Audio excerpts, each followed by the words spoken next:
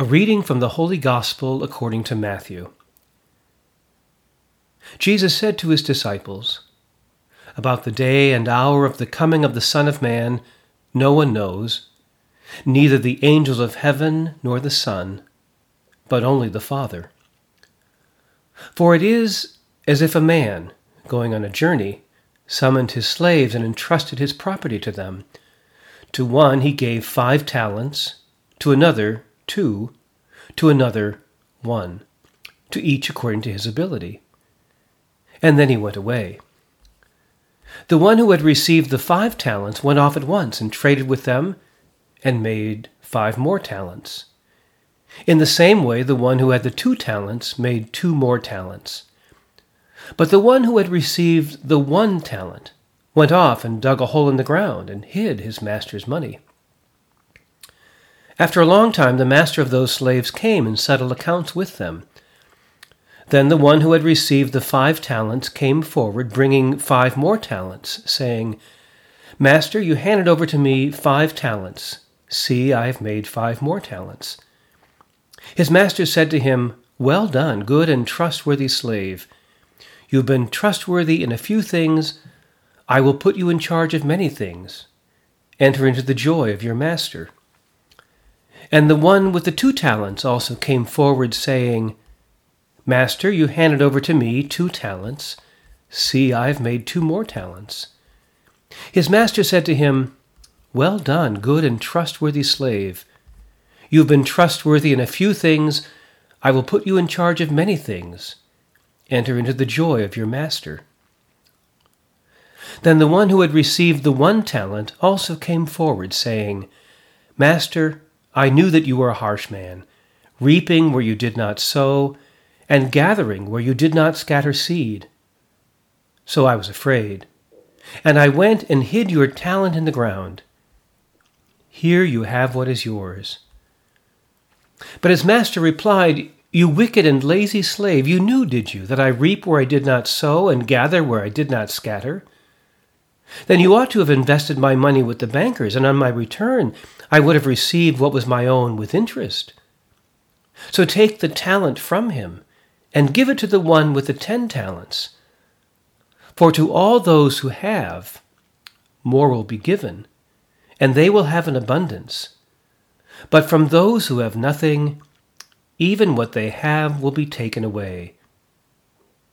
As for this worthless slave, throw him into the outer darkness, where there will be weeping and gnashing of teeth.'" The Gospel of the Lord.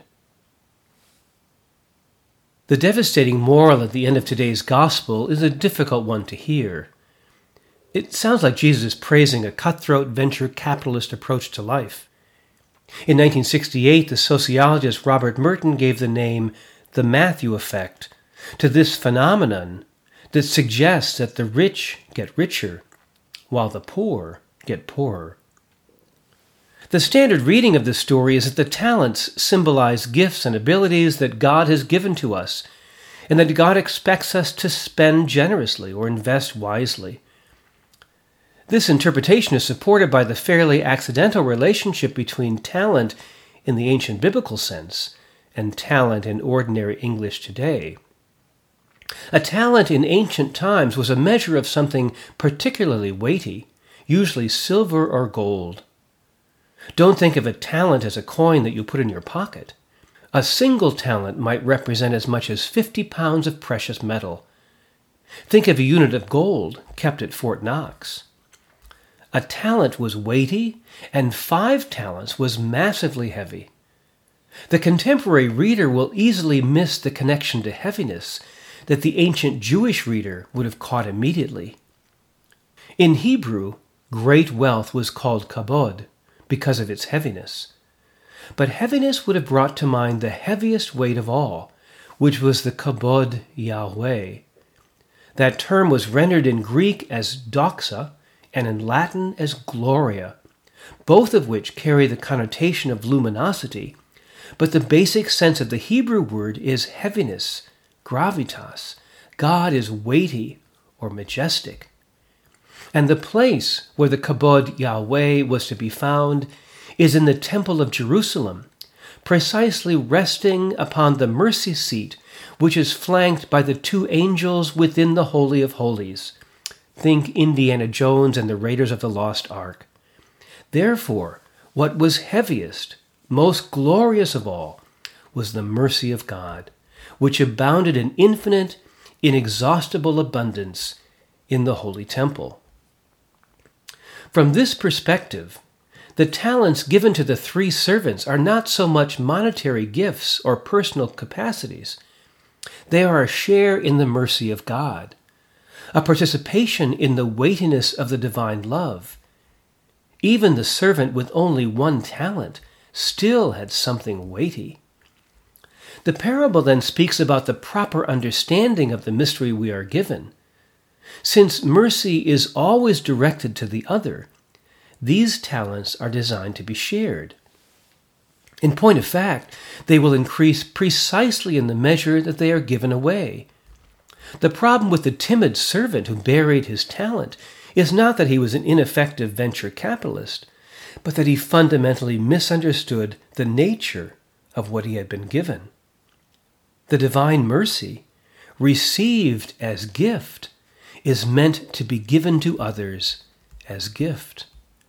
One thing you can't do is hold it to yourself. Buried in the ground, thinking you will hold on to it, actually leads to the loss of the gift. The Master's seemingly harsh words should not be read as the punishment of an angry God, but as an expression of a spiritual physics. The divine mercy will grow in you only as much as you give it to others. To have the Kabod Yahweh is precisely not to have it in the ordinary sense of the term. This is illustrated beautifully in the story of the prodigal son.